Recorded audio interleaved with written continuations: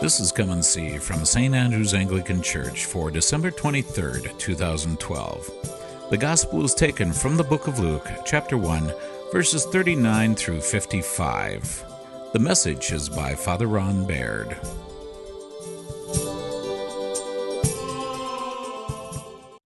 I was just thinking about the Magnificat, which is the title of that. And in the Rite One version, or the original version, that goes all the way back to 1662, there's an interesting word in it. I just have to find it here. Let's see.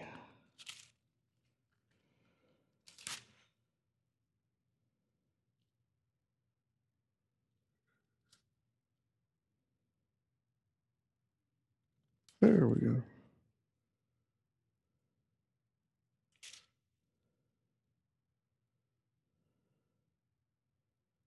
Should be on page, can't read that, 119 maybe, 109, 119 is where it is, but I think it's in there that way. But the word was, we said he has helped, and the word was holpen, which is always fascinating, holpen. We just don't talk like that anymore, so I'm messing about that. I'm a little discombobulated today.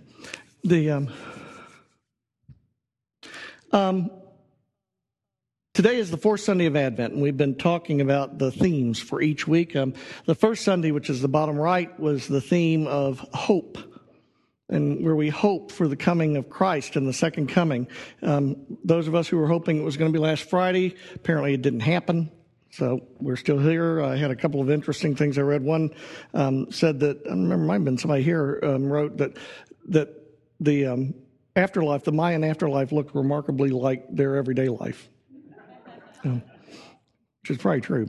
And then a friend of mine from Kentucky wrote in there something more interesting. I've known this guy since I was 6, and he wrote in there, he said, I'm from Kentucky, so I need to ask this. It's on Facebook. He said, did the world end yesterday? And he said, the reason why I ask is, quoting Mark Twain, he said, if the world comes to an end, Mark Twain said, I want to live in Kentucky because nothing happens there until 20 years after it's happened everywhere else. So, and having come from Kentucky, I can say that. So, but we hope for the coming of Christ in his second coming. The second candle was the candle of preparation, where we prepare ourselves for the coming of Christ. We learn how to relate to him. So we learn how to live in his kingdom, how to do those things. The third candle, which is the Gaudete candle, is the candle of joy, where we, because when we hope for the coming of the kingdom of God, and we prepare ourselves for the coming of the kingdom of God, one of the things that we start to notice is little glimpses of that kingdom breaking in around us. Not the full thing, but there are moments where we can see what it's like, and that brings us joy that sustains us. And then the fourth candle that's in the back, on the back right, is the candle of faith. Now, faith is a difficult thing today because the church has so co-opted the word that I don't know that people really know what that means much anymore. But the word faith, we tend to think of it as a religious connotation. It's churchy. I think a better translation of the Greek word, which is pistis, would be trust. Trust. Because that's what faith is really about. It's about trusting. And we do know how to trust in things. But if we hope for something, and we prepare for it, and we see glimpses of it, those glimpses that bring us the joy help us to reinforce the fact that we can trust in the coming of the kingdom of God, that we can trust that God is true to his promises and will actually do the things that he says he's going to do, even in the face of times when those things aren't happening, because we know they've not come in their fullness. And we know what trust is like. How many of you got up this morning and were worried about floating into the air? Anybody? Just Matt. We trust gravity, don't we? See, trust isn't something you really give a lot of thought to. It's just a natural response to something. And it's not something that can be scientifically validated in any way. It's just something that you do. I was listening to some astronauts with the anniversary of the moon landing. One of them was talking about what it was like to sleep in 0G. And they said it was really strange because your arms and legs have a tendency when you're in 0G and you're sleeping, they float up into the air like this. So you can sort of imagine, you got the legs up in the air and the arms up in the air because we're accustomed to gravity pulling them down. And so when you're asleep and you're not controlling anymore, your muscles just naturally pull them up to fight against the gravity. We sort of look like, our dogs that are rolled over on their back and being here. But, and he said it was really awkward. And a lot of them said they couldn't sleep because it felt like you were falling all the time, even though you weren't. It just, it felt like because you were moving, but it felt like, there should be gravity and you should fall at any moment. And so they would take, sleeping pills sometimes at night because they just couldn't sleep when the time came. So trust is something that we just naturally do. And it's hard to go against it when you trust it. Even if the circumstances might suggest otherwise, you tend to revert back to that you trust. Most people know what that's like. I mean, most of the time when we get up in the morning and we go out and start our car, we expect that it's going to start. How many people get up in the morning and think, my car's not going to start? I know it's not going to start. We probably wouldn't do that, would we? And so we know what that's like to just innately trust in things. Sometimes people struggle with trust too, because, people say, well, how do you know that you can trust what God tells you? How do you know that God will come again? How do you know that Jesus will return? He said so. And I said, well, what if he was lying? Can you prove that? See, that's hard, isn't it?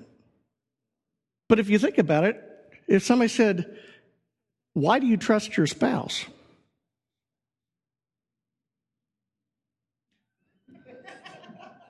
At 8 o'clock, somebody said, because she said so. It's not something that you can just earn trust. You really can't earn trust. But on the other hand, it's also something that can be validated along the way that makes the trust more secure. And there are some times when, we let one another down and the trust is weakened and we're less sure about it. We have to, deal with that and work through that. But trust isn't something that you measure. It's like, how much do you trust somebody? Is that enough or is that enough? How much should you trust someone? Trust is really nothing more than an assurance of what behavior you expect to follow. One of the things that Judy and I don't do ever is we don't speak for one another unless we already know what the other person was going to say anyway. So if somebody asks us something and I'm not sure what she would do, I'd say, you're going to have to ask Judy. I haven't got a clue. Because there are some things that I could tell you, in which case I'd say, you're going to have to ask Judy and I want to watch. Because that should be fun. But, when trust is something that you just do. And things can happen that erode trust, but to earn trust back, that doesn't really happen. You don't earn it back. The person may choose over a period of time to start trusting again. But it's not something that you can coerce or you can, fulfill a certain number of requirements that, okay, now I've done all these things, so now I'm trustworthy again. And so trust is something that we just do. And when we say that we, hope that God is going to bring his kingdom in its fullness, what we're really saying is that we believe that the world, the way that it is not done. God didn't create it and go, wow, that's exactly the way it's always going to be. That it's a work in progress. And that when he does bring the world to its completion, that it will be perfect. And that evil and pain and suffering, all those things will go away. They'll be gone. And the only real question is whether or not we want to hope in that coming.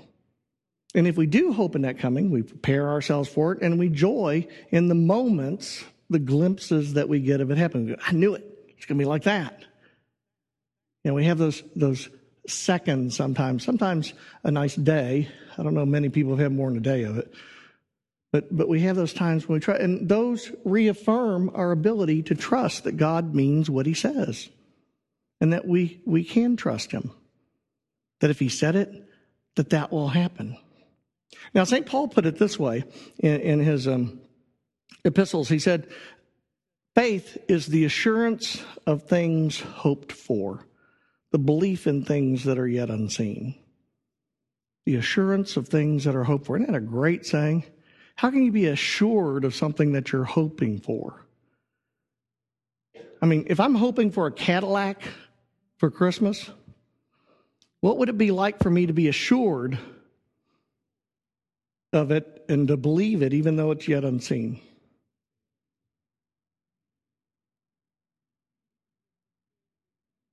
What would I be doing though?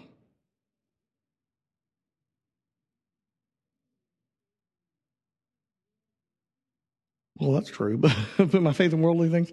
But I'd sell my car, wouldn't I? Because I don't need two of them, so I'd get rid of the other one. Because I'd be assured that was going to happen. That's what assurance is like. It's absolute confidence that something is going to come into being. And what we do in the world all too often is we put our trust in worldly things. We put our trust in a job, or we put our trust in a person or an institution, and they end up letting us down, which really shouldn't surprise us too much because they also are part of the fallenness of creation. But what can we trust in then? And many people say, well, if you can't trust in those things, and sometimes we can't even trust our family. You know, many of us came from families that weren't trustworthy. You know, when my mother drank, she wasn't trustworthy, I can assure you. And so what do? When you grow up feeling that the world is not a trustworthy place? Well, you have to find something, otherwise life is just transient. Too many times we put that trust in things of this world. Like if I work hard and do well in school, I get a good job and I'll rise in my employment and I'll make good money and people will respect me and honor me. But the problem with those things is that they rarely do they last. I mean, anybody here remember when Jim Tressel won the national championship? I mean, everybody trusted him completely, right? He could do no wrong. One scandal comes along, and what do they say? Out. That's what worldly trust is like.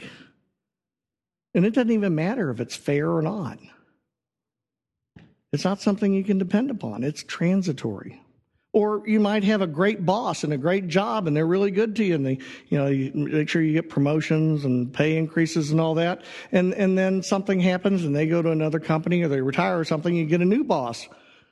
Is there any guarantee the new boss will be that way? Not at all. And it all could change, couldn't it? But when we hope in the kingdom of God, that's different because we're hoping for things that are. We're hoping in things that are yet unseen, that we don't know what it's going to be like.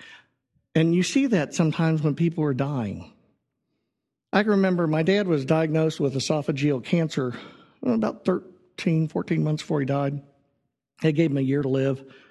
And I was amazed I asked him, how are you doing with all this? He said, I'm all right. I'm thinking, how do you be all right with that? They tell you got 13 or 14 months to live. He said, well, I know it'll be okay. It's going to be hard going through it, but it's going to be hard once I get through it on the other side. It'll be all right. And I said, well, what do you think it's going to be like on the other side, Dad? And he goes, how would I know? He said, I don't have a clue what it's going to be like. It's a great thing about growing up in blue-collar working-class families. Cut through all the nice theological talk. And how would I know? He said, but it'll be good.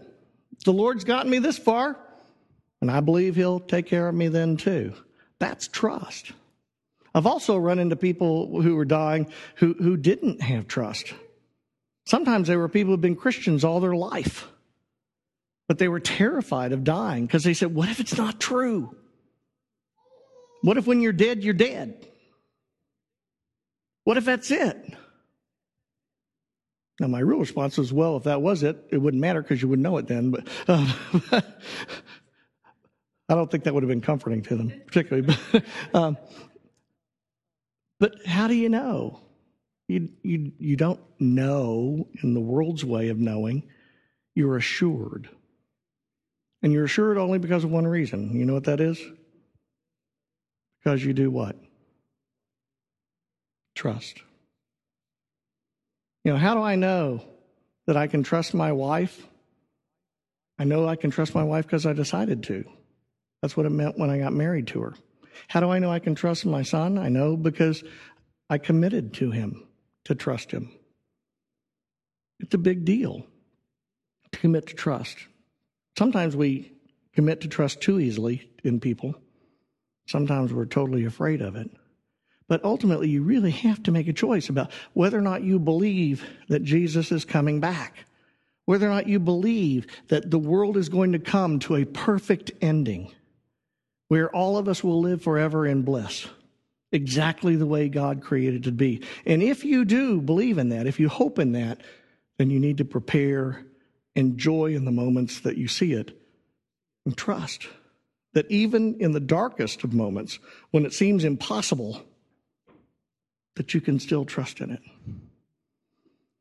Example, some of you may know Randy and Linda Smith, who go to 930. Some of you may not know them. Linda was diagnosed in August with stage 3 colorectal cancer.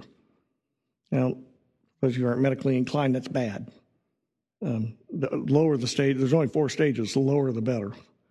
That's not a good diagnosis by any stretch of the imagination. She underwent intensive chemo and intensive radiation therapy for this over several months. And she went to her doctor last week, and the doctor, they did a scan, checking for markers and everything, and he declared her cancer-free. That's only in, 4 months? That's amazing. That's incredible. Now, does that mean that it can't come back? No, it could, so they'll keep watching for it. But for someone in stage 3 cancer, that's a great outcome. She didn't even have to have surgery to deal with it. That's just incredible. And why did this happen to her and not to other people? I don't know. I can only trust that God in his infinite wisdom knows which things he can do and which things are best to do and which aren't. Because there's really no explanation for why this person dies and this person lives. I remember when my mother, who went into a hepatic coma from her liver had failed up to 95%. You could literally feel the back of her back, and it felt like there was a boulder sticking out of her back from the liver having hardened so much from cirrhosis. And she was in a hepatic coma, which means that your liver will no longer filter the toxins anymore. And she was curled up in a fetal position and gnawing. And the doctor suggested to us that we put a do not resuscitate on her, because they said even if she survives, she will be this way for the rest of her life. And it would be horrible. And so we did. Next day was Thanksgiving Day. I walked into the room first with the rest of my family. And as I walked in, my mother opened her eyes and I said, "Mom?" And she said, "Ronnie?"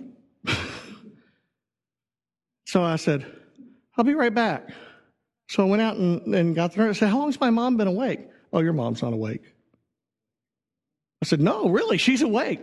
She can't be awake." I said, "I'm telling you, she's awake." So they come in and the nurse goes, "I'm telling you, there's just really no way." She walks in and goes, "Oh my goodness, let me call the doctor." So she gets the doctor on the phone. The doctor says, well, I need to tell you that this is probably temporary. She will go back into the coma and we'll be back to where we were. It's not going to last very long. Enjoy it now, because she'll go back into this coma before she dies. And then the amazing thing happened was that 2 weeks later, she went home from the hospital. Never drank again. Recovered enough liver function that she was never jaundiced again. She was never yellow from it. And I remember her asking me, why would God heal me? Because I didn't even believe in him. I never went to church. I didn't even like church, which was true, by the way. When I was ordained to the diaconate, my mother went to the ordination insisting, although I would have been happy if she hadn't, and then she was drunk, of course, and sat in the reception crying. Her bawling her tears out that God had stolen her baby. And I was like, oh, geez. And I had 5 incredible years with her after she came out of that coma. And I said, I don't know why, Mom. I just know that I trust the one who did it. I preached about it the following Sunday in the church I was serving in at the time. I was a deacon, and I got up and preached about this incredible thing that happened. And all these people would come up to me at coffee hour and go, boy, if I'm ever dying, I want you to pray for me. And I said, no, you don't want me praying for you. And they said, well, why not? And I said, well, I was praying to God take her quick. I mean, so you better get somebody else because, I didn't like seeing her that way, so I wanted her to be able to go quickly. I think they probably wouldn't want me praying for him now. But the only thing that we can do in the midst of all of those unexplained things about why sometimes good things happen and sometimes good things don't happen is we can choose whether or not we want to trust. We can choose whether or not we want to be assured of things that we have yet to see. Whether or not we believe that Jesus means what he says and he'll actually do it. And if we choose to do that, we will live our lives very differently. Just like when you choose to believe that gravity works, you live your life very differently than you would if you didn't. First thing you would do when you woke up in the morning, if you didn't believe gravity was always going to work, is you grab something and to stabilize you. Well, oftentimes that's the way we live our lives. We grab hold of, jobs or relationships or all kinds of things to try to stabilize it. But we could choose to trust. Because when we choose to trust, we will not be disappointed. Because God is faithful. And he does follow through. That's what those glimpses are about. And ultimately, if we choose to move into that faith, we move to the 5th candle, which is the one in the middle. If you want to know what that one's about, you have to come tomorrow night. Amen. You were just listening to Come and See. Come and See is a production of St. Andrew's Anglican Church in Lewis Center, Ohio. St. Andrew's is also available online at www.standrewspolaris.org. Please join us again when we invite you to Come and See.